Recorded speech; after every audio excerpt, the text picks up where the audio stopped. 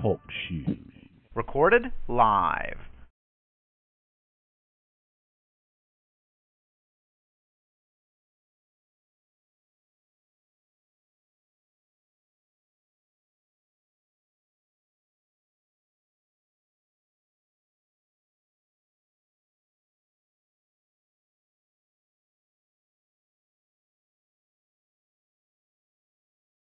As Pride of the X-Men brings us in, welcome to the Thursday Night Comic Book Chat with Brothers Comics. I am your host, the producer. You guys don't know this, but this is actually the Sunday night, Thursday night comic book chat of Brothers Comics, as we weren't able to get everybody together on Thursday night because of #life. We are getting together on Sunday night with my regular crew of mutants. On the line, my one mutant, it's the Sandman. Sandman, say what's happening. Konnichiwa, mutants. What's going on? Man, ain't nothing, man. Mutants love chicken. All right, and then on the other line is my other favorite mutant. We're not sure which timeline of Brother Beavis this is, this podcast, but it's Brother Beavis. It's original Brother Beavis. And we're trying to keep Old Man Beavis off the podcast. Yeah, he is good. I was laughing because I was thinking about, like, if you've watched The Wire, like, the number one male is the terminology I was introduced to. So, like, number one mutie, has a different connotation. Yeah. I was going to be like, my two favorite bottom bitches tonight, but I didn't go there. You're right. Yeah, I didn't want to do that.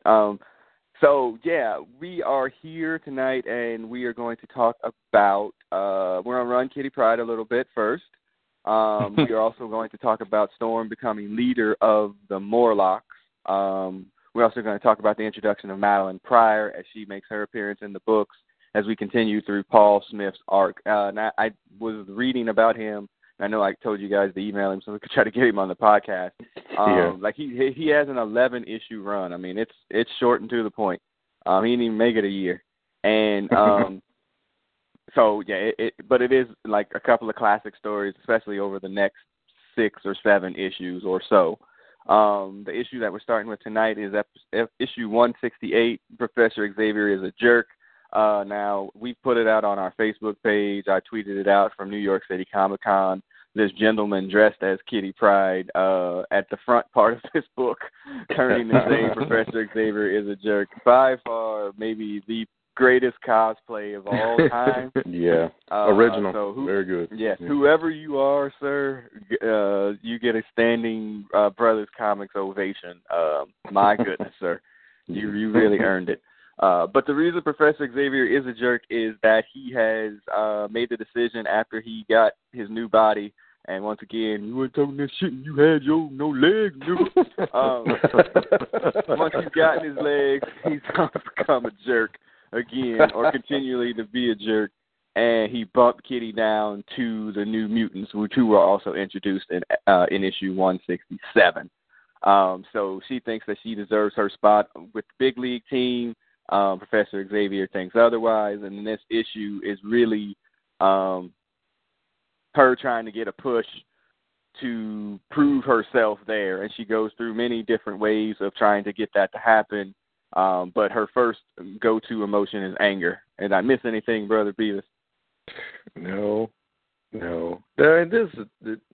This whole issue is, like, it's the worst of all X-Men characters that come in, and, like, she just goes at Professor Xavier, and, you know, spoiler alert, and at the end, he's like, oh, actually, I never actually seen you do anything. Yeah, you can be an X-Men.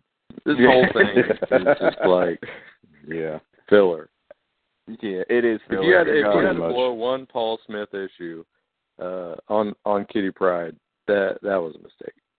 Right. The cover is great, by the way. As much as I dislike her, the cover for 168 is awesome. Yeah.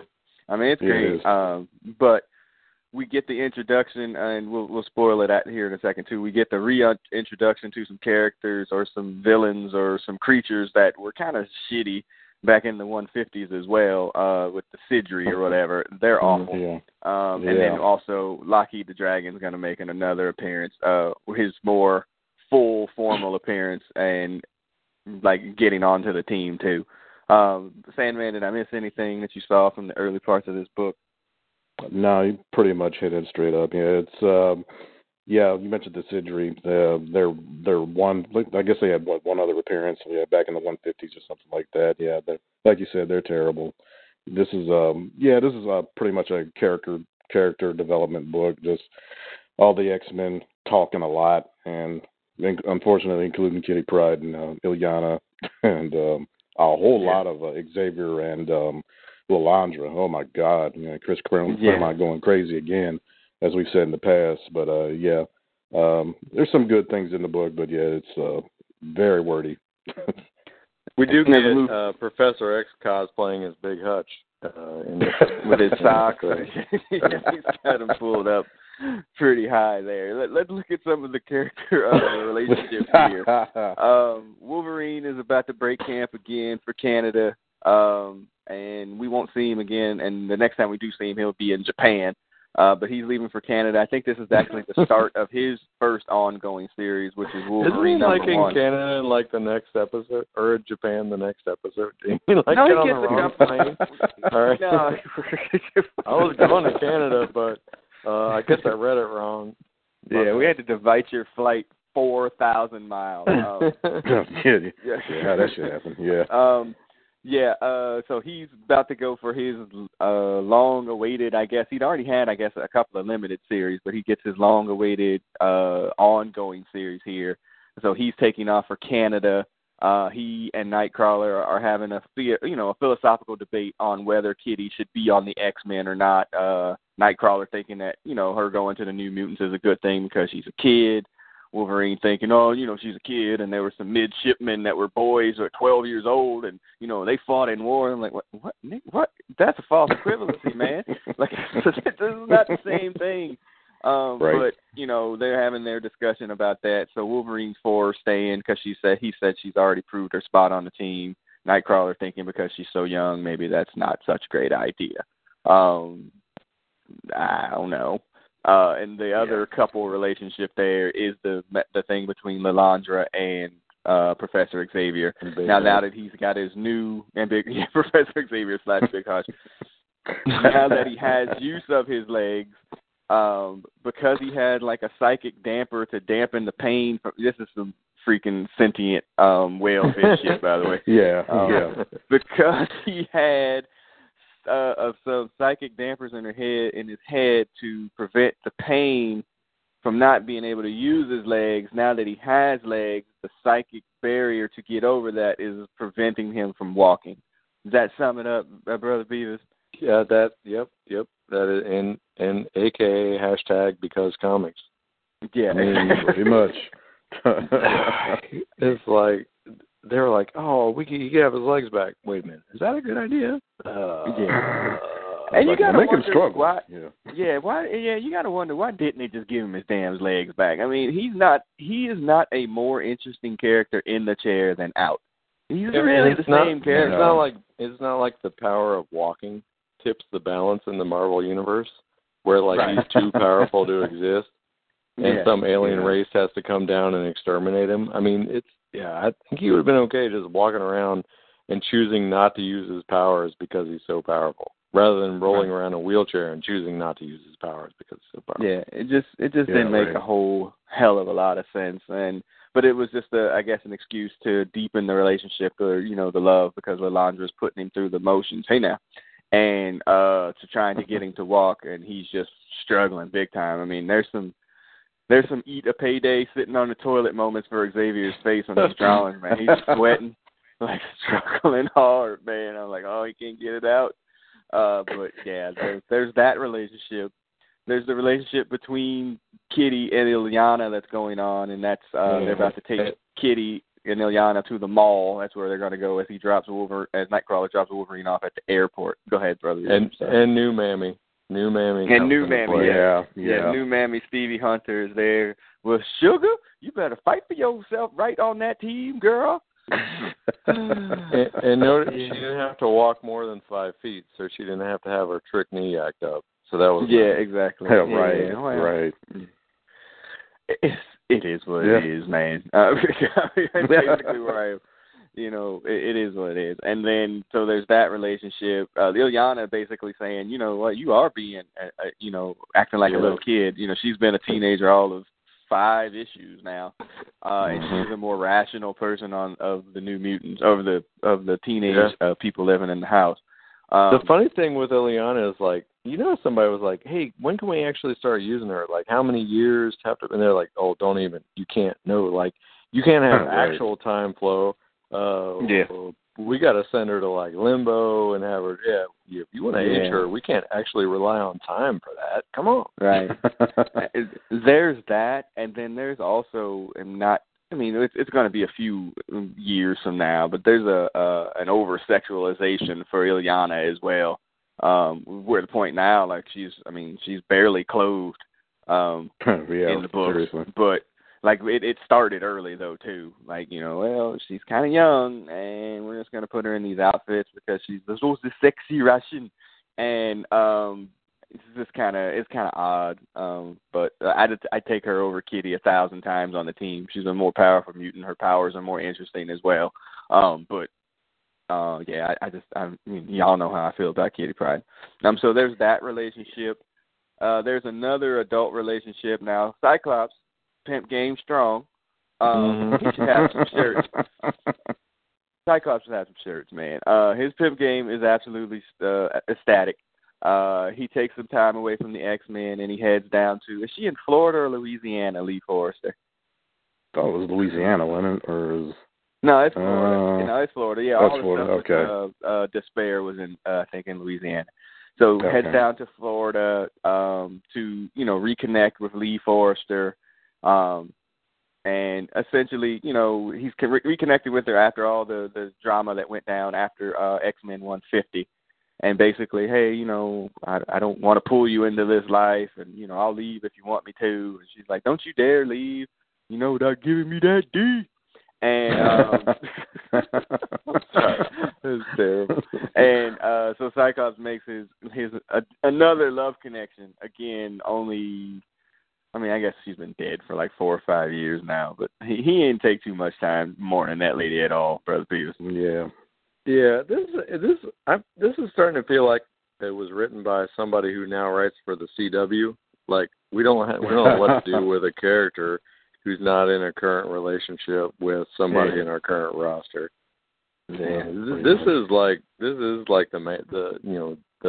we got to put everybody together, and here it goes again with Nightcrawler on the next page. Just about to mention that. Yeah. Yep. And the other adult relationship, Nightcrawler meets up with his boo, Amanda Waller. Not Amanda Waller. God, that's gonna be stuck in my head forever. Get it out now. And look how he's got like the stuffed animal in front of his dick. Yeah. What's up with that?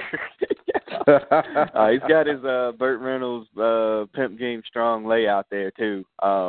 He's got it. I described it to somebody on Twitter. Like, what is he doing, Michael Jackson on the Thriller cover? He's like, oh yeah. Why don't you come and hug on this stuffed animal? Yeah, I know. And where the hell did he get that stuffed animal from anyway? This is post Kitty's Nightmare. This is post that. So the Bamps had been introduced there. So yeah. And I do believe she was. I have that article. I haven't finished it on the website. I just hadn't had time to write it. But that being one of the worst X-Men stories of all time. But it's but the Bamps were introduced there, so I don't know. But what's his girl's name? Amanda Septon. Yeah. She's like a sorceress or something. Yeah, she got like magic sorcerer. or something. Yeah. Mhm. Yeah, and she's somebody who at a point disappears from the book like forever. She goes straight milk carton. Like, they had like this serious relationship when we get to the next issue, actually, and then she just like disappeared. She got sucked up into Excalibur, right? Did she? Oh, maybe. Yeah. I never really messed with Excalibur like at all. People bring that up all the time, and I was like, it was never a book that I got into. So anything that happened really over there, unless it was a crossover thing, I never really got into Excalibur. Did you read that one, Sandman? Yeah. I actually read the first, I think it was 2 years of it because of, who was the artist? It was not Arthur Adams. Alan Davis. Alan Davis. Alan Davis. Mm-hmm. And I love Alan Davis's art. He's done a lot of X-Men too. And it was always drawn well until he left, and coincidentally, that's not so coincidentally, that's when I left too. But it was always a strange. That was always a strange book, because the lineup was, the Captain Britain and Megan, whatever her name is, Phoenix, Rachel Summers, our favorite Kitty, and Nightcrawler. It was a strange lineup, and they had some bizarre ass stories, but I stayed with it because I liked his artwork. But yeah, it's an unusual book, to say the least. So Cyclops getting his game on. He's going to leave her soon enough to get some more game on. It's Wolverine and Nightcrawler doing their thing separately, Lilandra and Charles. And so now they leave Storm, who's been back a couple of issues from saving the sentient whale fish from the brood and getting the brood egg out of her. And it since that time, she's been having difficulties with her powers. And so she goes out to, nakedly greet the sun or whatever she's doing in this issue. Yeah, and it's a Born cold to Free day moment. there. Yeah, she's like, I'm ready to be whoever and reconnect with nature. Is anybody looking while I connect with nature? And she tries to call up like a storm, or no pun intended, like something, and she loses control of the powers like real quick, like she's not able to make that connection. And there's a bad joke there I ain't gonna make. And so I'm not sure if that's like that joke. And she's stunned, like she's like, I can't, I don't understand. Like, my powers are like, kind of a little bit loose here. I don't know what's going on. And we all know that this is going to get us to punk rock Storm here in about 4 or 5 issues. Yeah, shortly. But as I said before, like the foundation for her kind of losing herself was set with this freaking sentient fish whale. So like this is, reading it now, I was like, man, they really did lay the track for this. You got to give them credit for it. They really did. So good shot there. It seemed like a big break, but they've been working this for a long, long time. Yeah, like going all the way back to the Doctor Doom stuff, going back, to the Dracula stuff, and even before then. I mean, they really, really developed this character.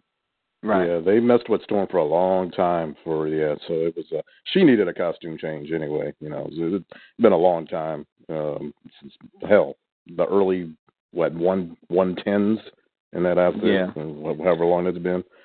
Well, I think too that she's such like an interesting character on so many levels, but she's become more fully formed as leader of the X-Men. Maybe they thought that they needed to give her something else besides being Kitty's mammy and right. Peter's big sister and like that person. Like you don't really get to see much of that. You get to see a lot of her leadership in like Days of Future Past when she first takes over the team.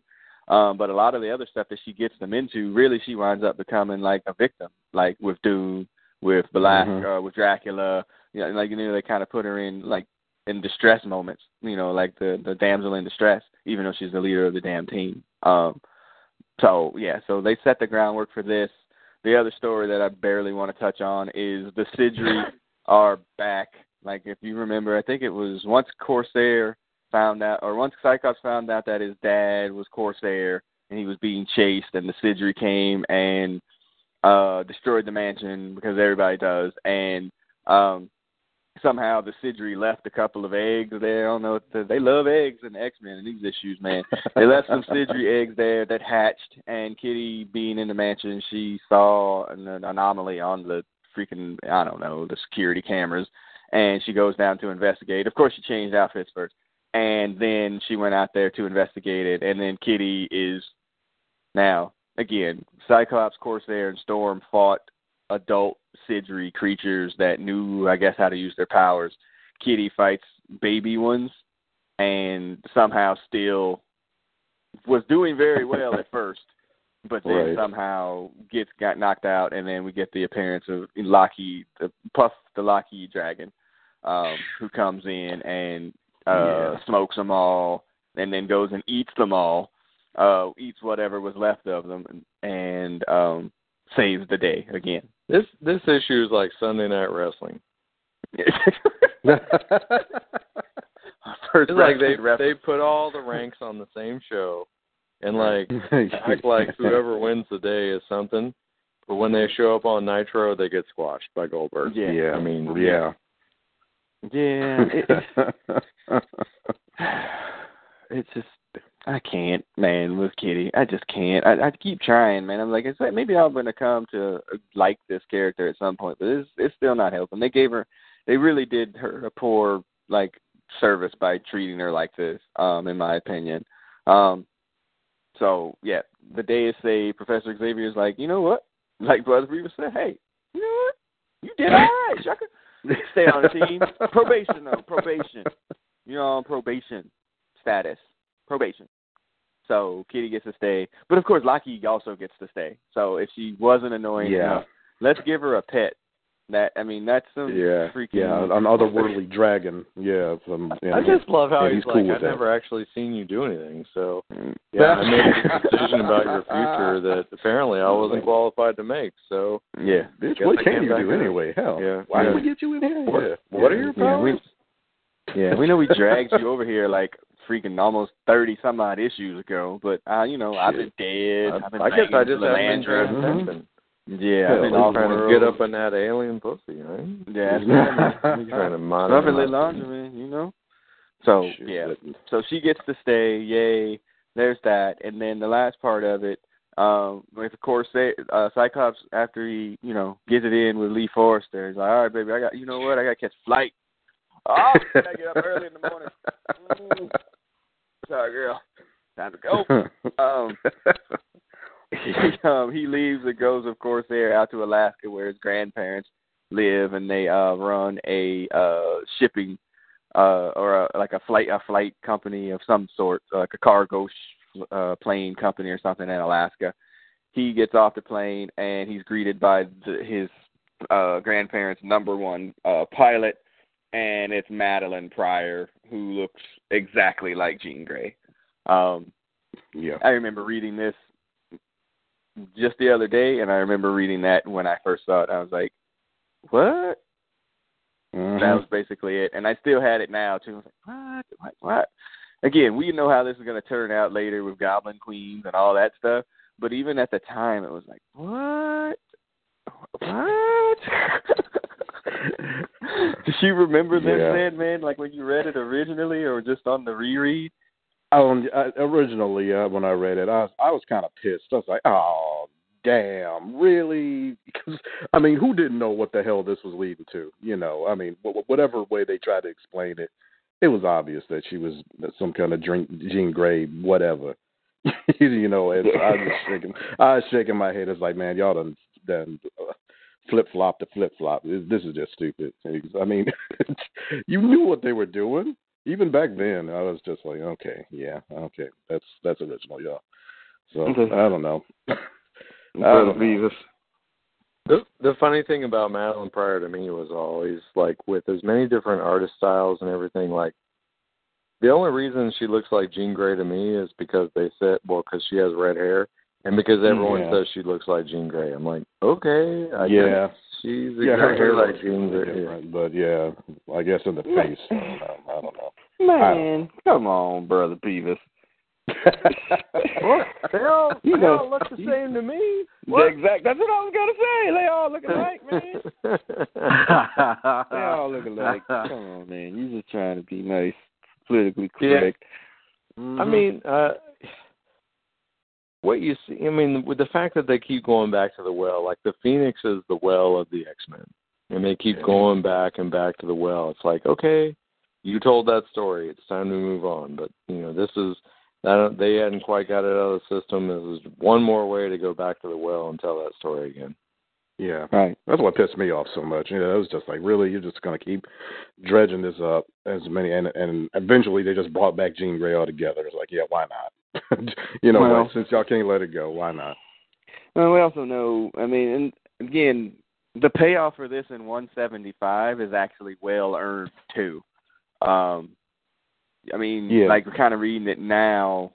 I was like, oh, I get what the signs were there.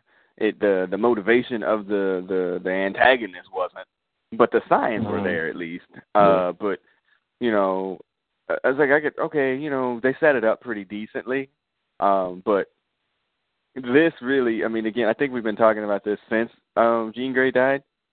Like, really, this is one of these slippery slopes for the end of Cyclops as the character that we know. Like, it really turns him into a freaking jerk big time. Not this time. Like, he's fine now. It's, like, after this. Like once we get the split for, you know, not X-Force, for X-Factor. And once she gets pregnant, and like that is just it, because he turns into an absolute freaking jerkwad of the epic proportions, man. Like, I know you got a baby and all, but I need to go my be boo is back. Yeah, my real boo. My real girl is back. My girl is back. So bye, bitch. Yeah. So. Yeah, he did. Man, damn you, it's Cyclops. terrible. Damn you, Cyclops. All right, so that's 168. 169 issue is Catacombs. The cover is great. It has sorry-ass Angel on it. And even at the time, I was like, man, I wish they would clip his wings. Punk-ass new. And he's so terrible. He just is. He is. And you know what? And I kind of had like a 13-year-old crush because the way she was drawn by Byrne on Candy Southern. And I was like, he ain't worthy of all that, woman. Look at Candy. Right. Man. He can't handle all that. That punk billionaire bitch. He can't handle all Candy Southern, man. He can't. Well, so Paul Smith didn't do her any favors, because I'm looking at panel 3 on page 1, and she doesn't have much behind her. Yeah. John Byrne didn't have them problems, sir. John Byrne gave Candy. Paul Smith has apparently never seen a white girl with an ass before. So. Yeah, well, it is 1983. They weren't doing squats then. And he is a minimalist, to say the least, in his drawing style. So. He is. Yeah, but you can make cuts elsewhere.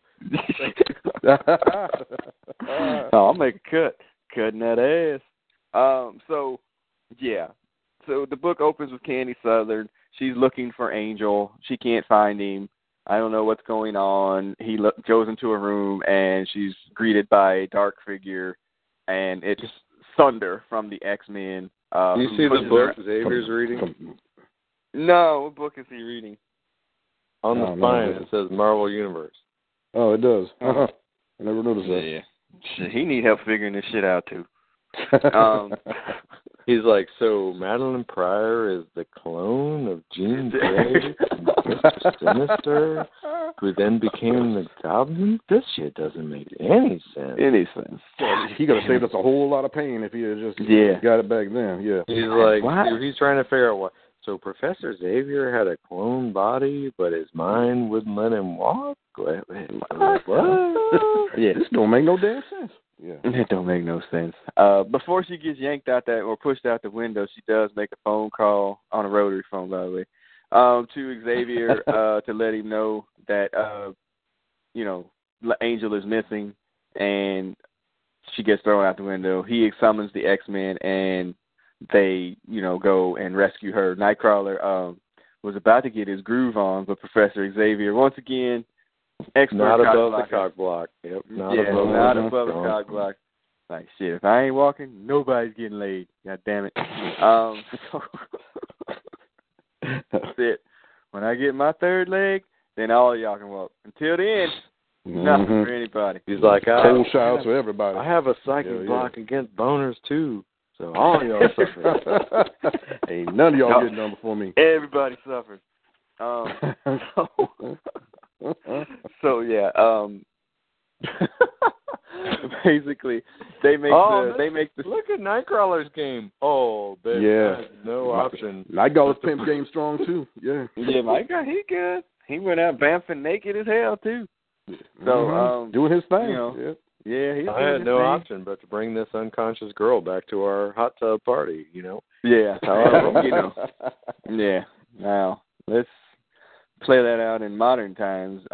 Blackish looking dude teleporting white girls through the air and shit. I mean, he wouldn't have made it that far. Yeah, I I think get that 2 trial, point some odd trial's miles still east and going west. on. Yeah, he when I it get ended 2 well. point whatever miles. Yep, sorry. Yeah, he looked like a demon.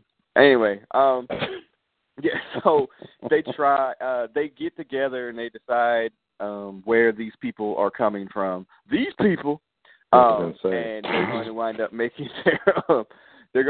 making their way to what we will eventually call the Morlock tunnels to rescue Angel, who has been kidnapped by Callisto. This is some freaking Days of Our Lives shit. Been kidnapped by Callisto, and this is our first appearance of the Morlocks, correct? I believe so. Well, Caliban was in an earlier issue, I believe. A Kitty but Pryde in story. mass, yeah. I think this is the first time we see them all. Okay. Yes. And they're going to make their way into the tunnels to try to rescue him. You Callisto. passed another Hellfire Club appearance. Oh no, you got to go there with me. Remember, my app is messing up. Jump in when I miss things here. So there's a few pages where they Sebastian just Shaw. revisit Shaw and Tessa and White Queen is in a coma. And I think, when we talked about like the Phoenix Saga, it was always like the Hellfire Club had this one huge story, and then they were sort of never really heard again. But I think it's really like they were never really like. There are a few stories with them all together, but they were all like active. And we're gonna, like Mastermind surprised me, like to reread. Like he like keeps on popping up, and then Sebastian Shaw's in here a couple times. Donald Pierce comes back with bigger in the Silvestri area, things like that. So as a group, I think they did sort of fade away, but individually, I think they were kind of still active, and that's sort of a testament to the fact that they were always vying for power. That was sort of the downfall of that group anyway, because none of them ever wanted to give in to anybody else. But yeah, there's just a couple pages where they see Shaw and Tessa and White Queen still in a coma. There's way too many words for me to decipher what's actually going on right now. What was he actually trying? What was his point of? What was the point of that passage again? I can't really remember. Like, for why this did they one, make their... let's see.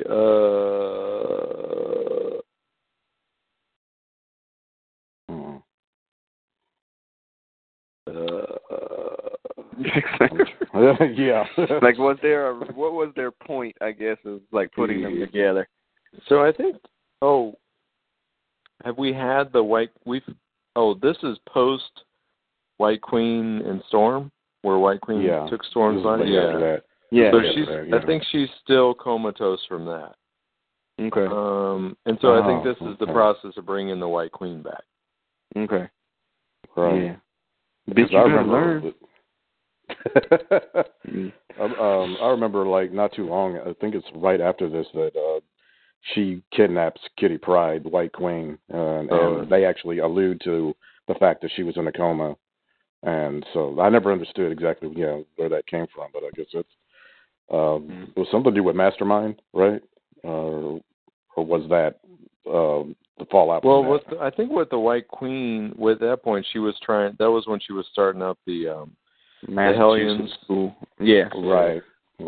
But that was they were in the like New Mutants when she joined. I think that was before this point, because she was when Kitty was deciding between coming. Oh, maybe they do. Oh yeah. Right. That was okay. There's a story coming up where her parents. She tries to brainwash Kitty's parents to get her to send her to the Massachusetts. Send her to to her academy. Okay, I think that was before this. I think anything my timeline was screwed up. Yeah. Right. Again, the major point of the biggest issue here is this: the X-Men making it into the tunnels to try to rescue Angel. Again, Callisto has kidnapped him because she thinks he's so beautiful, and so she's going to marry him into the Morlocks. And he's unconscious the entire time. Like, at no point in time, Angel freaking, like, use it as a plot point. Yeah. Well, it's a Vegas wedding. Well, and that's a good point too, Sandman. Is that we hadn't seen Angel in a while. What could we do to put him back in the book with his punk ass? Yeah, he's no less effective for being unconscious the entire time. Than correct. Yes. And he could have been conscious. I mean, because we're not even going to get him. Like, he's still years away from being Archangel. Like, it's not even like it's like, this was the process. No, he's a long way, probably almost 5-6 years away from that. So at least. Yeah, so he's not even, that's not even that. It's like, yeah, let's just put him back in the book because he sucks, and people hadn't seen him, and so we can use him. And he's there, and the X-Men are going to try to bargain for his life or his existence. Callisto's thinking about cutting his wings, and they're like, oh, if they cut those wings, they'll never be able to fly again. Ooh. And there's a small battle there between the Morlocks and the X-Men. The X-Men not knowing who the Morlocks are or not wanting to hurt them, so everybody's really kind of pulling their punches. But it doesn't really work out. Colossus gets overwhelmed with Morlocks. It just does. It's actually one of the typical stories in the X-Men books is like where the first issue they lose and then the next issue they win. And it's very common in these books, and they lose. They come back, and we'll get to that in the next issue. But the issue is basically setting up the next issue. Did I miss a point here? Like I said, my app is down, so I want to make sure that I don't miss any of the key points for this. The only key point is that Kitty Pryde is sick. She came into contact with plague, and now she's in the care of Caliban. So the X-Men is, because Wolverine has missed his flight to Canada and ended up in Japan, and Cyclops is hooking up in Alaska with some other bitch, and so it's down to Colossus, Nightcrawler, and Storm in the tunnels, and Kitty's sick. Yeah, and there's a Mammy Storm moment. I did forget about that. It's like, well, while they're trying to do their rescue, Nightcrawler's like, we can't leave Kitty, and she's like, well, shit, if we have to. And he's like, what, you don't care no more? How dare he even ask that question? I love Kitty if she was my own daughter. He's like, I ain't trying to die in the sewer. Yeah, exactly. You're right. But if she is lost, the blame is mine. It's really kind of one of those moments. But it's also, too, if you really, I guess you want to deepen that thought, this is Storm saying, one, being the leader, and two, she's no better than the rest of us. If we have to lose one to save five, we'll lose the one, even if it's Kitty. But again, does she make that decision prior to the sentient fish whales and the brood egg? As she started to kind of become a little bit different. I think that's like a decent question to ask. But yeah, we're setting up the issue of her becoming the leader of the Morlocks. And let me deal with Caliban here too. I have one other note here. He sucks. Yeah. Yes. Yeah. And he doesn't get less terrible once they try and make him once Apocalypse. I think Apocalypse's game was finding the worst possible mutants and then trying as hard as he could to make them passable, and he failed. Yeah. He sucks. Yeah. Really bad. And his Caliban this, Caliban that, and Caliban Kitty Sprite Chat. I will say though that the way they did him in X-Men Apocalypse, that was one of the better I thought that was pretty good actually. Yeah. The interpretation of the character. Yeah, it still sucks. He's awful. That's a rendition of a terrible character. Nice job. Well done. When they also set up the how do you say it, an issue that's going to come up later in the Romita era about her making that blood oath to stay and marry him, or if she leaves the tunnels or whatever. They set that up now too, which is terrible. I remember that issue too. That's I don't know if that's Romita Jr. or Senior that drew that, but it's just a terrible issue. And again, it sets up a good issue. Yeah, later though with Wolverine and Colossus. He confronts Colossus. I think we talked about that before. Where they take him out to the bar, then basically lets Juggernaut whip his ass. And let Juggernaut beat his ass. Yeah. Yeah. I was kind of mad at that's always nice. That, but yeah. I would. Yeah. Yeah, I thought it was kind of shitty of him to do, but it was funny. Yeah, it's fine. That's that. And did I miss anything? Like I said, I want to make sure that I'm giving it its pretty all. Pretty much got it all. Yeah, pretty much it. Brother Beavis. Did I miss anything? If you missed it, it was worth missing. Duly noted. But I do want to spend more time on 170, which is the better of all of these, which is Uncanny 170. Hold on, I'm doing my backup acts. Let's see. You got to filibuster while this pulls up. Yeah, so it's sort of funny. Like they break all the rules of the romantic comedy when one of the partners has the dark secret. Like Cyclops just like whips out the dossier. He's like, So I'm not above hitting it, but I would like to say the appearance is a little confusing to me. Yeah. Well, he's also. They set up so much of this in a sense that is this the issue where they open up dancing? Yeah, it is. Yes. Okay, yeah. So they spend they're many in Alaska panels and they're dancing. Yeah, and in her yellow dress, and the the music has long stopped, yet they stay in each other's embrace. They've only known each other for a few weeks. I'm like, Claremont, man, what in the world are you doing, bro? I mean, like, they didn't let no doubt either. I mean, the last time we saw them, they just met, and now they about to get it on. I mean, come on. Well, he laid it on really thick. No doubt. I mean, just love no doubt at all. Well, he's just, God bless him for Claremont sometimes, man. But yeah, so there's that. The title of this issue is what's the title of this issue?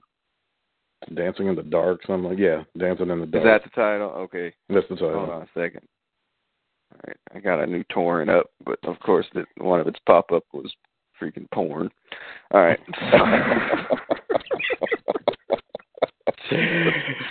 What in the world, man? Yeah, man. God dog it. Hold on. Filibuster. So they're dancing. Go ahead. He's like, I got to check this out. Hold on, this pop-up is somewhat interesting. Yeah.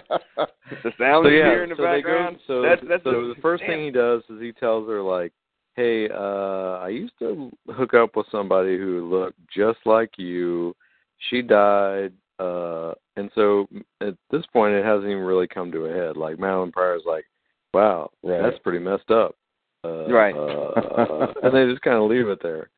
Yes. And then we go he's back about to leave. Yeah, he's leaving, and then she's like, but he's like, again, the thickness for freaking Claremont.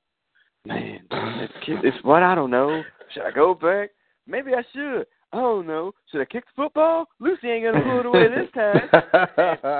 He winds up going back, and then she's right there behind him. And again, I'm reading this now knowing how this turns out. I was like, maybe that it was there. You know what I mean? Like, maybe they did lead, like, on that this was, like, some freaking weirdo, psycho, freaking kind of tormented thing, a clone or whatever. You know what I mean? Like, maybe it was there.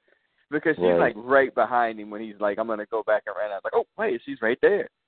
And so, can I have another dance? And back to it. And I'm thinking to myself, okay, even though they pay it off at the end of the issue, I'm like, okay, so you just told her that you were supposed to be married to a chick that looked just like her.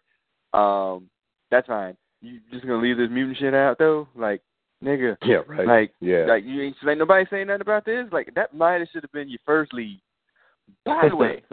Yeah. I used to think this chick look like you. But by the way, I can shoot lasers out my eyes. Like, I think I would have known to know that first.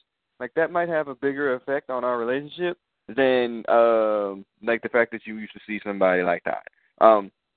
But anyway, I still can't pull this up, but I see some other stuff going on here. Hey, yeah. So, all right. So they do get to that point, but you're right. Like, could have been like, the reason I'm asking about this is because I can shoot beams of concussive force, not lasers, out of my eyes. Just saying.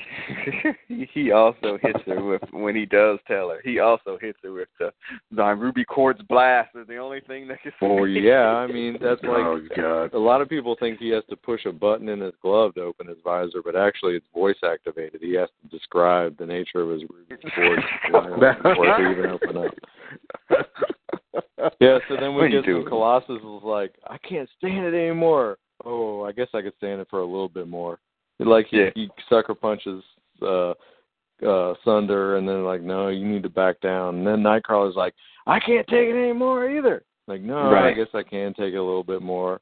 And then they all get punked, and then we set up. Then there's some good. Why is Mystique in the middle of this? Yes, there is that drop of Mystique having a dream. That's for the Rogue. Yeah. Yeah, she's being hunted, and the hunter is Jason Wingard, and like Jean Grey, or somebody looks like Jean Grey. She wakes up screaming, thinking that the dream was real. We obviously know if Wingard's in there, he can enter your thoughts very, very easily. Destiny had already woken up knowing that Mystique was going to wake up that way, and it's really setting up that Rogue has left. Now, for you new readers or whatever that remember, Rogue was raised by Mystique as her daughter, and she's been protecting her and kind of using her, too, in her powers to commit evil deeds and whatnot. Not exactly Mother of the Year awards, but she did care for her, and Rogue takes off to be seen here in the next issue, which will be in the next podcast for us. But so Rogue is gone, and, again, to be seen very, very soon. But before all of that, we are going to go back to the tunnels, and yes, everybody's deciding kind of what they're going to do. Like the ceremony is about to happen between Callisto and unconscious Angel. It's so terrible. Like, it really wouldn't have mattered if he was conscious or not. It's probably better because he flies off the handle and he's useless. Yeah. So he just tends to screw things up. Yeah, that's kind of awesome that it wouldn't even matter. Nobody even cares. That you're going to get this now. In the previous battle, Storm got hit by Plague. What's the lady with the can make you sick? Plague. Okay, so she got touched by Plague, and she got a little bit sick. And so now the only way that they're going to be able to save Angel is for somebody to fight for the leadership of the Morlocks, and then they can make that decision. And that information came from Caliban, who gave it to Kitty. Right? Is that how that happened? Right. Okay. Pretty much. How do they get that information? I don't think they know that that's how it works. I think they just decide they're like, hey, remember that Aaron and Hilar shit? Let's try that again. It worked out so good the first time. Yeah, right. Somebody shot Dylan and Hilar out. No, I guess Caliban does save it. Caliban does tell him. Yeah, the Caliban fell out. And Caliban's like, you should try that Aaron and Hilar shit. That worked out so well last time. Yeah, right. Yeah. Well, you know what it is. He's like, man, I gotta do something to get this white girl, bruh. And just didn't quite work out. No, 'cause she will freaking, she will turn on him. Sure enough. Why would you not have Colossus? Like, if the object was to defeat Callisto, why would you not have Colossus fight this battle? Yeah, but you can't use his powers, because that shit will be over with. You can't use your powers. Okay, I was going to say there's literally nothing that Callisto could do to Colossus. And we know Colossus is fighting on excellent, or good, so he wasn't getting no offense. I'm not saying it would be over fast, but... Yeah, exactly. He wasn't getting no offense at all. Callisto was probably fighting at least at excellent, maybe remarkable, so he was going to get his ass kicked anyway. Okay, well, that's kind of jacked up because her powers are basically her fighting. That's right. And so like knife how fighting. the hell is that fair? She has the mutant power of fighting with knives and being ugly. Yeah, and being ugly. Right. Yeah, exactly. And the thing is too, and then we're setting this up like, okay, so Nightcrawler healthy as hell. Let him be the hero here. He could fight better than Colossus. He can use his powers, but he would be able to probably do a little bit better. And he stepped up. He's like, all right, I'm going to do it. And then Storm, in her illness, was like, no, if anybody's going to do it, I'm going to do it. And kind of steps up in the way. And, it's the no powers thing. She sends a knife. It's really like it's the Beat It video. Okay, like she throws a knife to her. Because I'm reading this and I'm like, yeah, exactly. So, and yeah, so they're going to have this fight, she throws a knife to her, and Storm kind of catches it, and like in this like fancy way to get it set back up. And Callisto's like, woo, ruh-roh. It's really drip. Her face is literally like that, like ruh-roh. But then again, Nightcrawler being, I just mentioned this before we record, I was like, Nightcrawler being a bitch. Oh, it's a bluff, my friend. Aurora has sworn to never take a human life. Remember? Once Callisto realizes that, Storm is finished. Thanks a lot, Nightcrawler. Yeah, I know, right? Man. Spoiler alert. Yeah. Thanks, Nightcrawler. Man, really? Thanks for being in my cheering section. Go ahead. When did her shoes come off? That's what I was about to ask. Yeah, I don't know why she's fighting barefoot. Storm? Storm. Yeah. She takes her boots off. Nigga, you didn't or know maybe they when took them off her, I don't know. Nigga, you ain't, when a black girl take her shoes off, it's on like, take out her earrings. You didn't know? Yeah. Oh, I guess that's true. It goes back hair, to our story.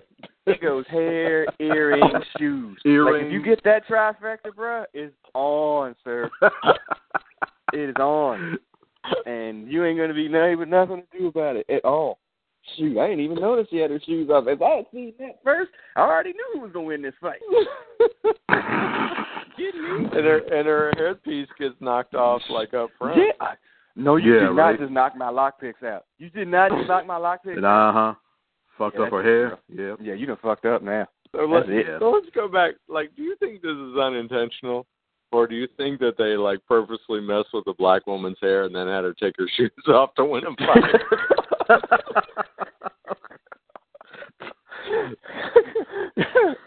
Unless man, running through the editing department at some time, you know what would really be hype?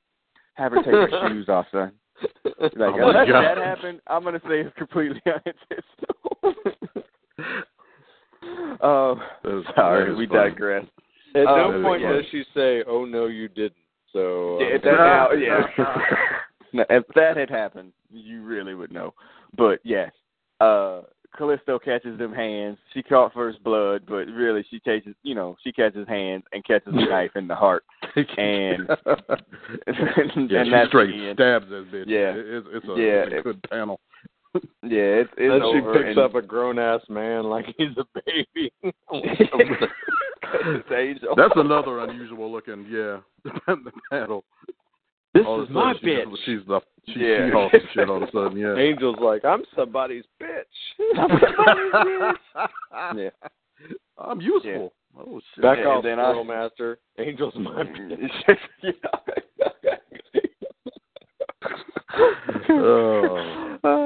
By the way, this is a side topic. I'm constantly having to explain references to people that are under a certain age when they listen to this podcast. Like, I had to post the Ricky Morton, Ric Flair thing the other day. Somebody was like, I didn't get it. I was like, oh, here you go. I was like, so if you listen to this and you're under 30, a lot of these references are going to be way over your head. But yes, I'm constantly like, oh yeah, no, this is what that meant. This is where it's coming from. So, anywho, yeah. So she picks up Angel like a baby because he is still out, too, by the way. Yes, and it's like, Morlocks, y'all want to come? Y'all have to stay in the tunnels. Y'all can, we offer you, safe haven at the Xavier's mansion or whatever. And this is before they, I guess, connected the mansion to the tunnel, which they did. Right. Like later on they connected them together. But they're like, nah, we're ugly and shit. So, no.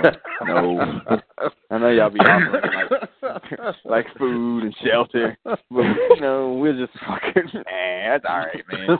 Like not one person is like, fuck this. I'm tired of living with you. I would love to move up to the mansion. Yeah, I would love to go there.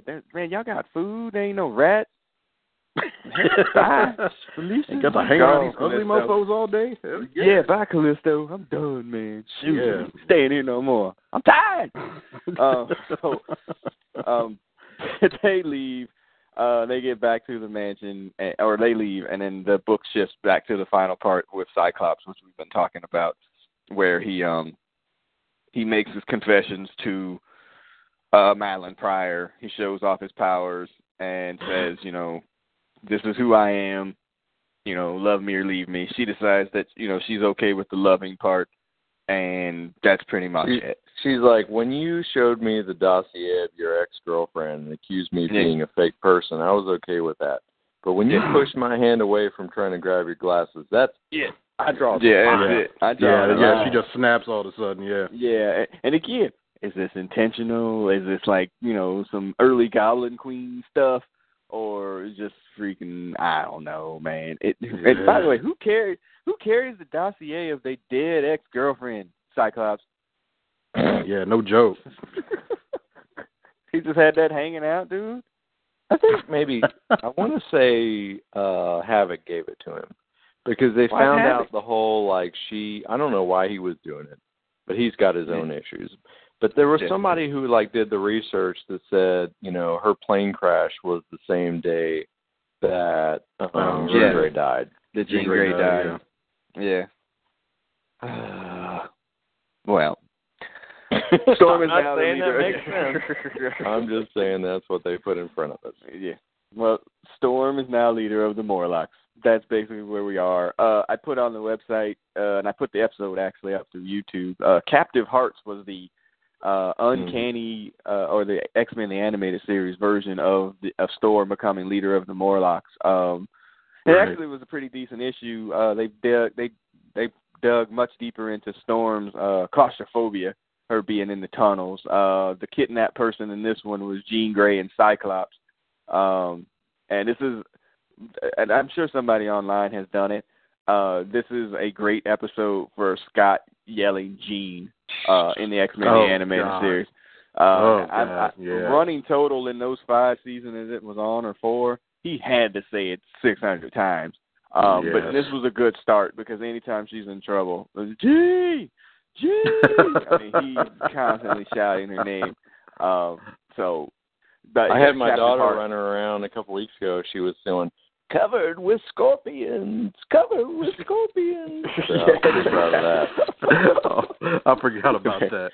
Father of the Year, and that's good. I mean, and it's a good representation of the actual story. It is actually. It is. They changed it up a little bit, but yeah. Yeah, it's fine. At least they were fighting over Cyclops instead of Angel. It's Angel, and he was conscious. Yeah, don't know what about Angel, So. And part of it asleep, but he was awake for a little bit. Exactly. So, I mean, whatevs. All right, so that wraps up 168, 69, and 170. When we next pick up, we'll be into Rogue joining the X-Men, and we'll take that a little bit through them leaving for Japan. Now, again, Wolverine's flight got diverted, and in the fact of it getting diverted, he also picked up a fiancé and shit, too. Like, how long was this flight? Not only am I not in Canada, I'm getting married. What? I didn't think the Mild High Club required engagement. Right. I was like, how many miles did you cash in, Wolverine? God, man. So, he winds up in Japan, and we'll get this story with Rogue joining the team. We'll also get we'll get the introductions to Mariko and what's the crazy lady that helps Storm reach her full crazy potential? Yukio. Yeah. Silver Samurai. This is like the Marvelization of Japanese names. Like, so we all know with African names, it's 2 symbols and an apostrophe after the first consonant. So every Japanese name has to end with an O. So. Yes. And there's also what I love, too, is when they get into these things where they put all the translated from Japanese, like where they put it. Well, if I just put some greater than less than symbols in there, nobody gives a shit. Put all my words in there, greater than less than. It's cool. But again, we're being nerds. Great issues. Like, these are classic stories of the X-Men. They kind of fooled with this a little bit with the Wolverine movie. Very little bit by the Silver Samurai stuff and the Viper and Mariko. Which was ridiculous. Yeah. Yeah. Oh, and these, yeah. Well, and if Cyclops says Jean a lot in the Mariko episodes, he's constantly saying, Mariko!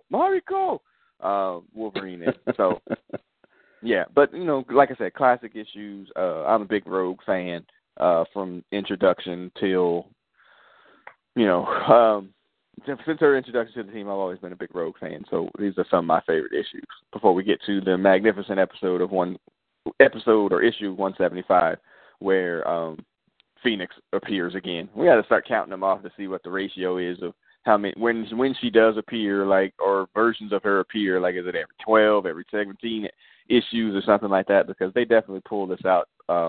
Up until we get to now, we're going to get to 200 or so, and we're going to get another Phoenix with freaking Rachel Summers. So, Yep. Yeah. She's awful. God almighty. And, all right. So that concludes that version of the comic book chat for the evening. Now, we were supposed to have a Brothers Comics podcast tonight. Big Hutch went off the grid, like literally. Like, I can't find him for nothing. Cell phone, the email, like, he is literally gone underground. So I don't know what's going on. Yeah. So what I had asked, which he does that. It's not like it's a concerning event. I mean, he just he's not. Yeah, we know that he's around and like whatever, but yes, he's gone for the moment. And one of the things about the Brothers Comics podcast, we were gonna because there's a bunch of trailers that just came out like over the last 7 days to 10 days for movies that are coming up in 2017, and so we were gonna watch the trailers and talk about them as a part of Blurred Notes, but we don't want to do that here because it would take forever. But we will talk about, and I told you one, and so let's do two of them because I'm assuming that let's do three of them, sorry, because I'm assuming you've seen them all. Let's start with the Logan trailer since I was just talking about Wolverine. Did you see the latest or most recent Wolverine trailer? I haven't seen the newest one. Did they release a new one this week? It was pretty much the same. It had a little bit of additional footage. There was some, I want to call it the upfronts, but it's something like the upfronts where they preview stuff. And the first 40 minutes of Logan was screened for critics and whatnot, and people are like, oh my God, the first 40 minutes of Logan is so good. It's like awesome and whatever. And I'm like, I put the meme out there of David Duchovny is like, I want to believe, but I don't know if I can fall for this okie doke again, Brother Beaver. Yeah, I think the best we got from Wolverine, I think, was X2. I think when he cuts loose in the mansion, I think that's all the Wolverine we really needed or wanted. I think everything after that has just been bad. They got as close as you can to a classic Wolverine story with Wolverine, and it was okay, but it was tough to watch. And Old Man Logan is just it's a modern story, and they're not even really telling it. I mean, I guess the idea of Pierce and the Reavers is a villain. I mean, it could be fine, but it's when does it even happen? It's in the future, and so if near it's in the future, who does care? Now I will say, somebody pointed out to me that so the resolution of Days of Future Past, where he gets pulled out of the water, but then he does meet up with them back at the school. Are there two Wolverines now? And is this a revolution or resolution of that story? I mean, if it really does fit in, and and we're all working on that, then okay, that could be fine. But just being Hugh Jackman is old, and we're not going to recast, so we're going to change it out. I don't understand how telling the future story helps them out with the current line of stories they're trying to tell. So it does. I'm sort of confused about where it fits in, and not that interested in Old Man Logan to want a movie about it. All right. It seems like this is a setup for them to introduce X-23 and maybe use X-23 as, air quotations, Wolverine moving forward. But the funny thing there is they've invested everything in the character of Wolverine. Wolverine to the studio is the X-Men franchise. Right. They can't make a movie without him, so are they going to make a movie? Good luck. Because y'all are barely making movies with him that are decent. So good luck with that. And I saw it. I said, I want to believe. All these people are oh, it's so good. This is going to. I'm like, I want to try to believe this. I've heard this about every Wolverine movie thus far. That's so good. And this is going to be the one. They said that from they said that about terrible. Suicide Squad when that came out. That's how they were supposed to be. It was so good at first, and you saw how that bullshit ended up being. So, not believing it. I'm not believing it. I didn't see 3 times how it ended up, but yeah, I did see it. Hey, now. I didn't see Suicide Squad. That was Batman versus Superman. So. Yeah, that was another thing. Yeah. That shit was on sale at Walmart or whatever for like $7.50 the other day, and I was like, man, no. No. Like, I could probably just to say that I had nope. Nope. Can't do it. All right. The next one was the Guardians of the Galaxy 2 trailer, which came out last week. Did you see that one, Brother Beavis? So is that the one? I think I saw the first one where it was mostly just walking. This was the one where no. They with have a Mantis legit in it, trailer. right? Yeah, with Mantis. Mm-hmm. Yeah, I saw it. Yeah, What'd you think Baby of that? Groot. Yeah. I mean, it looks like the same. I mean, it looks like a continuation of the franchise, and it could be fine, or they could wear out the joke, or it could be fine. Mm-hmm. Right. Mm-hmm. Yeah, visually it looked like incredible to me. Like I was like, wow, this looks. The first one, as good as I think that the movie is, it also looks kind of cheap and cheesy in certain parts. You know, obviously they have the money now to be like, hey, you know, let's put a bigger investment into this. The tone seems very consistent with the first one. You know, I laughed a lot. You know, my wife laughed a lot at Baby Groot and about pushing the button. Right. You know, I mean, it was a good trailer. It's a good trailer. If you were sitting in the movie theater and didn't know anything about Guardians of the Galaxy, watching that trailer to me would make you want to see Guardians of the Galaxy. This is a great trailer. You know what I mean? Yeah, this is such a good trailer. I really would like to see the movie. What did you think of the trailer, Sandy? I thought it was really good. I've seen all the Marvel movies in the theater one way or the other, and I liked the first one, but it didn't hit me up like other people seem to love it. So when I saw this one, I was like, wow, this is actually really funny, and I actually really want to go see that now. I thought the thing with Baby Groot and Rocket with the bomb, he keeps referring to he's going to hit the damn button. He's like, no, dumbass, I am Groot. The button. Yeah, I am Groot, and man, how Disney, man, the damn whole Baby Groot thing, and now they're going to sell the damn Baby Groot freaking doll or whatever the hell it is. Yeah. $1 million, billions of dollars right there alone. I mean, I respect the pimp game. If you hate, you can hate Disney if you want to, but damn, man, they know how to do shit. They do. And how pissed must Fox and Sony must be? If Disney, Marvel digs into the lowest comic IP they could possibly pull out and made this shit into a multi-million-dollar damn franchise. I mean, but they're struggling with the best of the Marvel universe with X-Men and Spider-Man. Well, it used to be Spider-Man. Yeah, we'll get to that in a second.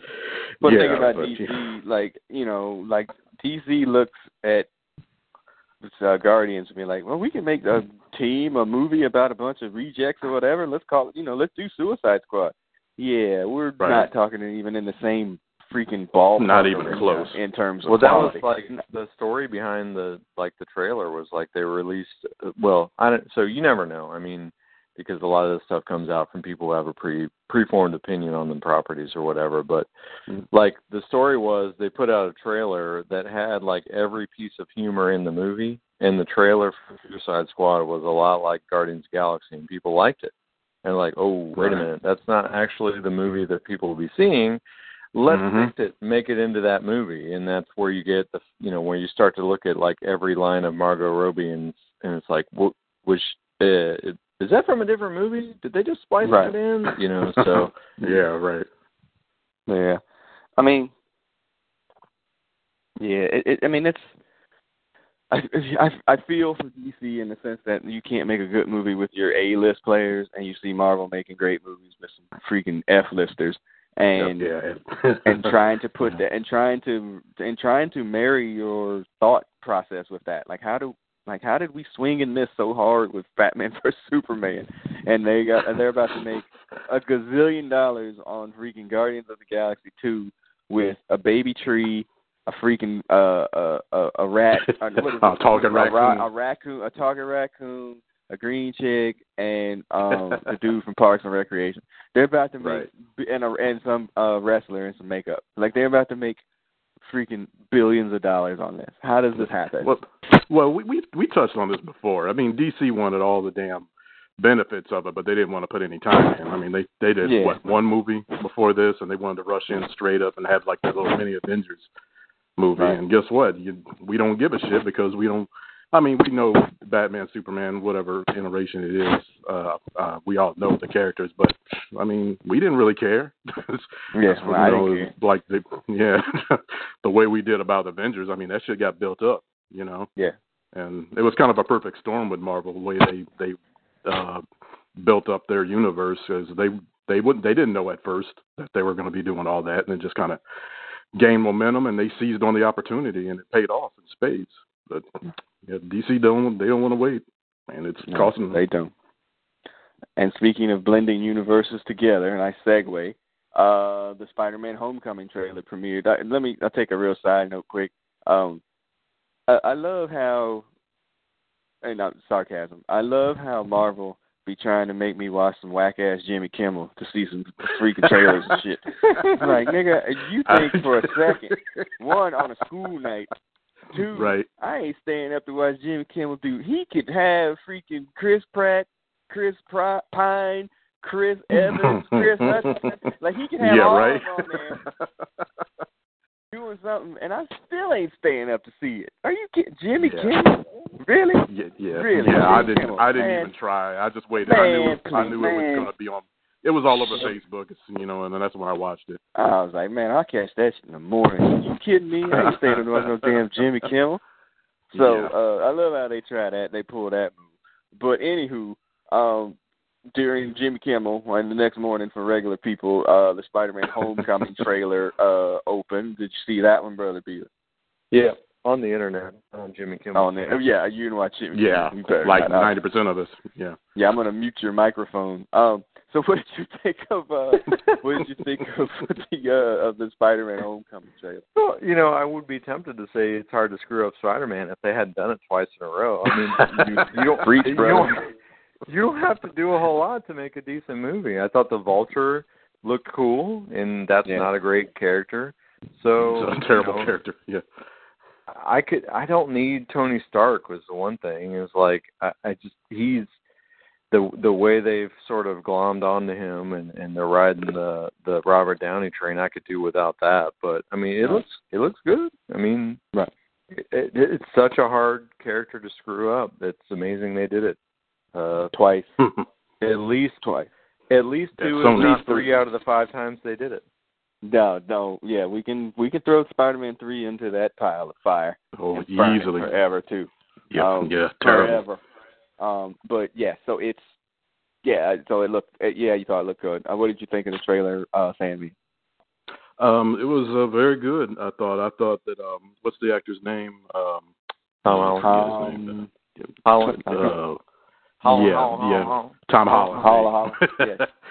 Yes. Tom Holland. He's first time I thought they actually nailed both Spider-Man and Peter Parker. I didn't think either Peter Parker and the first two actors were very good in that role. I thought Spider-Man. That's a good point. I think that Tobey Maguire was a good Peter Parker and not a good Spider-Man. It was okay. Yeah. I think Andrew Garfield was a terrible Peter Parker, I think that's primarily from writing. Good Spider-Man. Yeah, I agree with that too. Yeah, I was just thinking about this after I saw the trailer, and I'm driving to work. I don't have that long to drive to work, but it's long enough.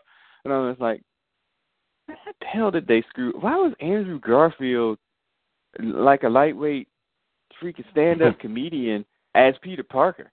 Like, I mean, like he was super emo in certain parts, but then he was also very cool. Like I was like, is he like a mix between like Jughead and Reggie Mantle? Like he is literally like kind of a cool dude and is able to get girls, but, skateboarding, but I'm still emo and I got wear hoodies. I'm like, what? Who is this dude? Like, this is not Peter Parker. This is not Peter Parker. they just strayed too far from the source material from the I don't know what the hell they were trying to do with that. I mean, Sony, they screwed that thing up in so many ways. You try to talk to me about responsibility? Fuck you. I don't know if that's actual dialogue from the movie, but that's basically how director's cut. It's no coincidence that Papa Marvel is in here supervising over Sony now, and now all of a sudden it looks like they actually got the everything going in the right direction finally. So, this kid is very good at being Peter Parker. You know, and his moments as Spider-Man in Civil War, which I just got for my birthday, and I've watched it twice already again. Great. He's great in it. Like, Spider-Man is so great in Civil War. It almost overshadows Black Panther. It's perfect. The character is nailed completely on both sides of the equation, from, you know, the hero and to the nerd geek. And so, to see a arm? Yeah, exactly. I mean, it just makes so much sense. And so now, a whole movie of it, you know, I hope that they can get through it. You know, I see the Vulture. I kind of cringe a little bit. But, you know, you also have a decent actor in that role to play it. So maybe he can pull that off. You know, how I don't know that I saw enough Aunt May. That was my problem. Hey now. Yeah. We can have a whole podcast about Marissa Tomei, so by the way. A whole podcast. So, she is not drawn by Paul Smith. No, she is not. Neither in the front nor the back. We may need to do a podcast of The Wrestler just for a couple of scenes. Yeah, right. So him, like, I get weary on teenage love story stuff. You know, they definitely made the decision to not make Mary Jane black. You know, so Zendaya is playing some character that's not Mary Jane. We don't think Michelle. So. No, not 100%. We don't think so. Well, her cast name is listed as Michelle in the IMDb, and then that's even weaker. I agree. Yeah, to make it up something. I mean, you could have been Felicia Hardy, you know, or you know, and then they're using this girl as she's what's her name? Because, and it's funny too, because she was black or Hispanic in the Spectacular Spider-Man cartoon. Liz Allen. Liz Allen. That girl that the girl that he's pining after is Liz Allen. So, you know, that's kind of interesting. And like I said, in Spectacular Spider-Man, she was either black or Hispanic. Really, she definitely wasn't white. So now in the movie, she's black. Kind of an interesting call. Reflecting on Big Hutch labeling Mary Jane in the top 5 Spider-Man. Yeah. You know, I forgot about that. And there could be some thought of, like, you know what? As soon as you put her in there, people are going to want us to put them together, and you know, maybe to keep them away from each other. Maybe that's not a terrible thing. And I'm not hating that either. You know, I find it kind of weird that they're using Miles Morales' best friend Genki as Peter's it's not his best name, friend. But it looks just like him, though. It looks just like him. So they're using Miles Morales' best friend in this movie, but, like, you know, what are you doing? Like, where's, like, you know, is Miles Morales going to be in here? Are we going to set up 2 different Spider-Man worlds? I hope, you know, I hope they don't do that. I kind of hope they don't either. But it was just kind of weird. But, you know, I mean, I thought it looked great. You know, I got burned really hard on The Amazing Spider-Man. I think I told this story. I was driving, was running late with Benjamin. I got a freaking $150 ticket trying to go to that movie. So once I got there, I was like, sucks, nigga. I'm paying $150 plus free popcorn too. You know, so I thought it was maybe jaded my whole interpretation of the movie. But then when I saw it later, I was like, no, it wasn't the ticket. No, it wasn't the ticket. No, that movie sucked. No, it sucks. Like, so, it's like my Phantom Menace story. You might need to retell that. So so Phantom Menace came out on a Wednesday, right? And so, you know, opening night's a bust and opening weekend's a bust. So I got tickets on Thursday night. I got 2 tickets, and I was like, I was calling around. I called my wife, and she wasn't coming home on time, and I was calling around trying to find somebody to go. And I couldn't find anybody to go, so I ended up going to the movie by myself. So first of all, I'm that guy at Star Wars on Thursday night. And then 12 minutes in, I'm like, oh man, I paid double for this.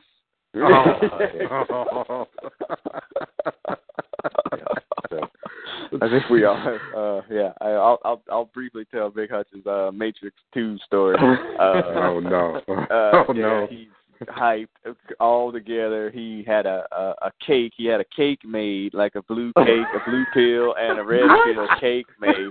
So y'all ever heard this story? He's told it on the podcast. Oh yeah, he had a blue cake and a red cake made, like for the party. And so whatever. He goes to the movie. He's like, my first sign that things could be wrong is like, why's Roy Jones in this movie? and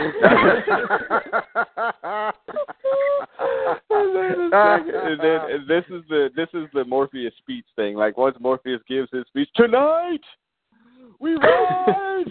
He's like, that's it, I'm done. He's like, I knew I was done at that point. I was like, man, that's like 20 minutes into the movie. I'm like, yep, I know, right? Damn. Damn. Damn cakes. I ain't never heard that. Damn. Yeah, so whenever the Morpheus speech comes, like that is the definite sign that things are taking a slight step for the worse. So anywho, but yeah, I actually just watched Phantom Menace again today, and so it's on TNT today. Just the racial stereotypes are amazing, and even the Gungans are obviously black, but then they have the step crew at the end with the drum. I was like, oh my god, it's awful. Yeah. It's awful. It's bad. It's bad. It's bad, and it's also, it's bad. Let's just leave it at that. But I think there's a passable movie in there, but I've said that to you before. Yeah, we've had that. I'm willing to accept that now. I'm willing to accept that now. No, there's a movie in there. It's just it's at about 2 hours and 10 minutes, not at 2:48. I think about 1:30. I think 90 minutes to tell that story and move on to the next one. Yeah, move on to the next one. But yeah, anyway. But yeah, so that was there, and so yeah, I'm looking forward to Spider-Man. I'm looking forward to it more than I was before because I want to believe, but I'm sort of excited about it. And then, like I said, we'll hold those other trailers for a different podcast. Who knows when we get to podcast 52 of Rose Comics. But anyway, all right, so we're going to wrap up this version. I do have to tell you that we did do Paradise City Comic-Con yesterday in Fort Lauderdale. It was actually more of an anime con, and they never said it, but it was very much so. Like a lot of the people dressed up were in anime and manga, which I know nothing about. From the regular ones like Pokemon to any of these ones, people are telling me like, "Oh, I'm such and such from such and such." I'm like, yeah, whatever, nigga. Word. And exactly. So did do the panel for Black Heroes Matter. You know, wasn't heavily attended. I think rotating in and out, probably had about 12 people in. But it went okay. I thought it went okay. That's about all I can say from that. And then y'all, and if you've been on the Facebook page or whatever, you saw I did get a chance to meet Summer Glau. I literally could die now. I'd be straight. She's freaking whatever. You get to talk to her for a sec? Yeah. Yes, she smells like cocoa butter and lavender. So that's not creepy at all. So I never really got the sense that she's been in a lot of sci-fi stuff. I never got the sense that she was all that into it. Did you get that sense at all? No, she definitely recognizes and understands her station in life of what she has done and the importance that it means to other people. She completely gets it. Yes. She understands that completely. She was very relatable. I mean, I went to her Q&A, and then, like I said, we did the picture or whatever. Before we did the picture, because, where they have the signing booths or whatever, she was there, talking to, some fans or whatever, and I thought I had, that was where I was supposed to be, but it wasn't. It was supposed to be later. And she was like, well, you can say hi. I mean, she was very relatable and, chatting people up, very much so. On the converse side of that and run this nigga real quick. Lando. Freaking Lando, man. I saw your post for this. Yeah, so at cons, go ahead. Was this Billy D. Williams Lando? Or? Yes, this is Billy D. was there. The real Lando, yeah. Yeah, the real Lando was there. Billy D. was there. So, at cons or whatever, you'd have all the people that are lined up, and if you don't want to go and do like the autograph and pay for the overpriced merchandise, and do like the professional photo op, you can do like a selfie, so a lot of them have pictures like autograph for this price, a picture for this price, a selfie with your own camera for this price, and it's usually, mark the difference of the price or whatever for, them from doing a professional photograph. So, like, his line is like long, like it's pretty decent. And I'm like, oh, well, I was like, you know what? Lando is old, y'all. Like, what do you think he is, like the only black dude in Star Wars or something? Yeah. So his line is long. But I was like, well, you know what? Maybe he'll do selfies. So, like they got one of the gatekeepers there. I was like, hey, how much is a Lando selfie? They're like, no, he don't do that. I was like, what? Really? Like, oh, like, you got to go through. I'm like, well, how much is he charging for, like, autographs and pictures? And it was like $70. I was like, what? Whoa. I get an autograph Colt 45 for $70. Exactly. That's what I was about to say. Damn, man. man. Hell no. So I was like standing there with Brother Franklin. Shout out to Franklin, Big Frank from for Brothers Comics, and there was a lady in line that had a really awesome, like, his line had a really awesome, like, Wonder Woman cosplay on. And I was like, hey, can I take your picture real quick from my website? And, by the way, that's not as creepy a line at cons as you would think it is. And outside of cons, it's probably very creepy. And so I'm like, she was like, yeah, absolutely. And she starts to do her pose, whatever. And then the gatekeeper's like, could you, I was like, I'm just trying to get her picture or whatever because I don't want her to get out of line because she's going to lose her spot. She's like, well, take it this way, because you can't even, like, have a picture in the background. Oh, Jesus, like, man. Damn, like, are you, Lando?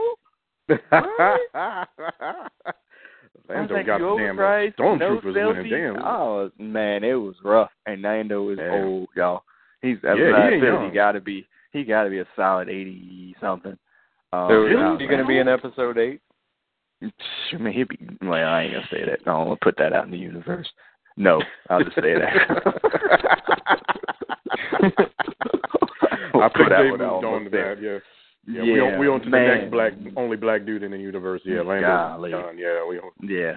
So it was it was a good con. I'd have brought like the Nighthawks DVD or some Colt 45 or something. I'd be like, why is everybody here? Why is this line Lando? Who's Lando? Who's Lando? What was that? Were you? Yeah. Right. My love, you lady, sing the blues. Can you find my copy of Bingo Long's Traveling All Stars DVD?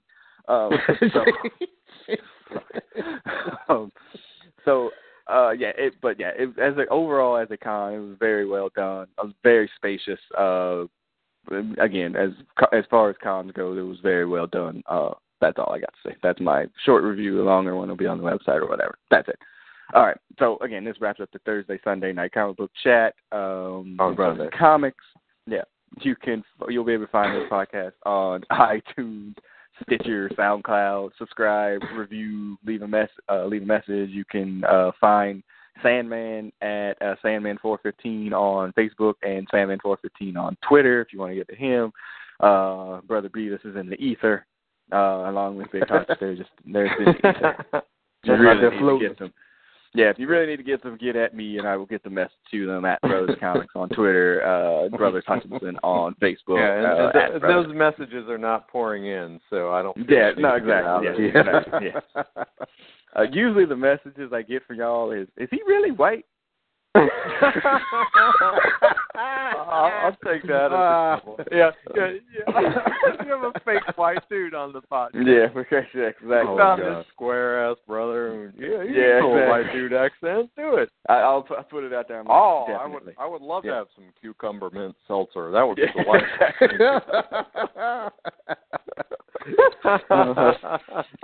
So I'm like, definitely.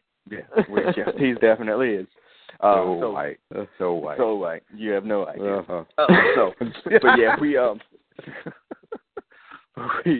That's the note that I usually get about you.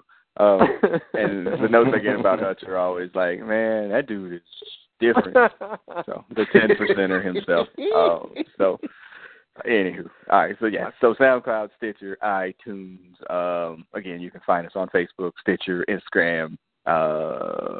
Yeah, all social media outlets and networks. It's just search Brothers Hutchinson or at Brothers Comics. So again, we will wrap this up and we will be back for Rogue. We love Rogue. Like I said, I love Rogue. We'll be back for Rogue. Hopefully we'll have a Brothers Comics podcast here coming up soon. I'd like to get one in for an end of the year one, then we'll take a break until the start of next year. And, kind of get everybody together for that, talk about resolutions and all those types of things. And Brother Beavis and I can share some of our horrible New Year's Eve experiences. Oh, I thought I just blocked most of those out. I don't know if I can. They are trash. Sadly, I got elephant recall of that kind of stuff. And so we'll bring those out of the archives, and we'll keep it moving towards 2017. And I'm getting itchy about giving people STFUs. I haven't done it in 3 weeks, and I got a lot of people to tell. You got to save it up, man. Yeah. Yeah, I got to get Lando. to that. Lando getting one. It's a free show. $70, nigga. What? Yeah, that's crazy. Bad. Yeah. So, all right. So I'm the producer of this podcast. I'm signing off. Go ahead and sign off, Stan. All right, sayonara, my muties. See y'all next week. All right, and Brother Beavis, go ahead and sign off. White Brother Beavis. Original Brother Beavis at #ReallyWhite. Duly noted. All right, y'all take it easy. We'll see you on the other side. Peace. Peace.